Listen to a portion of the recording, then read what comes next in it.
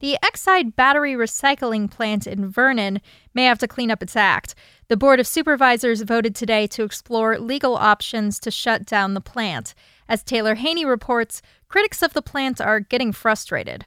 LA Board Supervisor Gloria Molina says she's angry about Exide's feeble attempts to stop contamination and fed up with asking Governor Jerry Brown for help and being ignored. It is hard for me to control the kind of temper that I have about what goes on here, because this kind of disservice is something that angers every single one of us. She's talking about previous efforts by Governor Brown, regulators, and the Exide battery recycling plant to clean up their mess.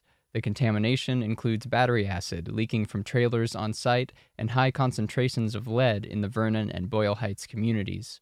The company has been operating in violation of environmental regulations for nearly 3 decades.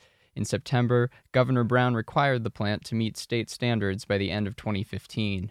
And last week, the Department of Toxic Substances Control, or DTSC, came to an agreement with Exide. The company must set aside $38 million to cover the cost of closing the plant should efforts to contain contamination fail. Exide has earmarked $9 million for cleanup. Roberto Cabrales from Communities for a Better Environment says he's not satisfied with last week's order. He said that the cost of cleanup will far surpass the amount set aside.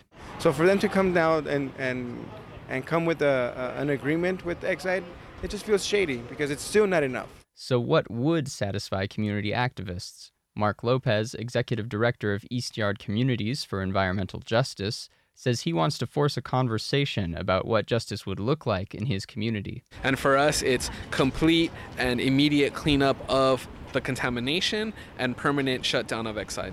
County lawyers will report back to the supervisors next week on their legal options to do just that. Taylor Haney, Annenberg Radio News.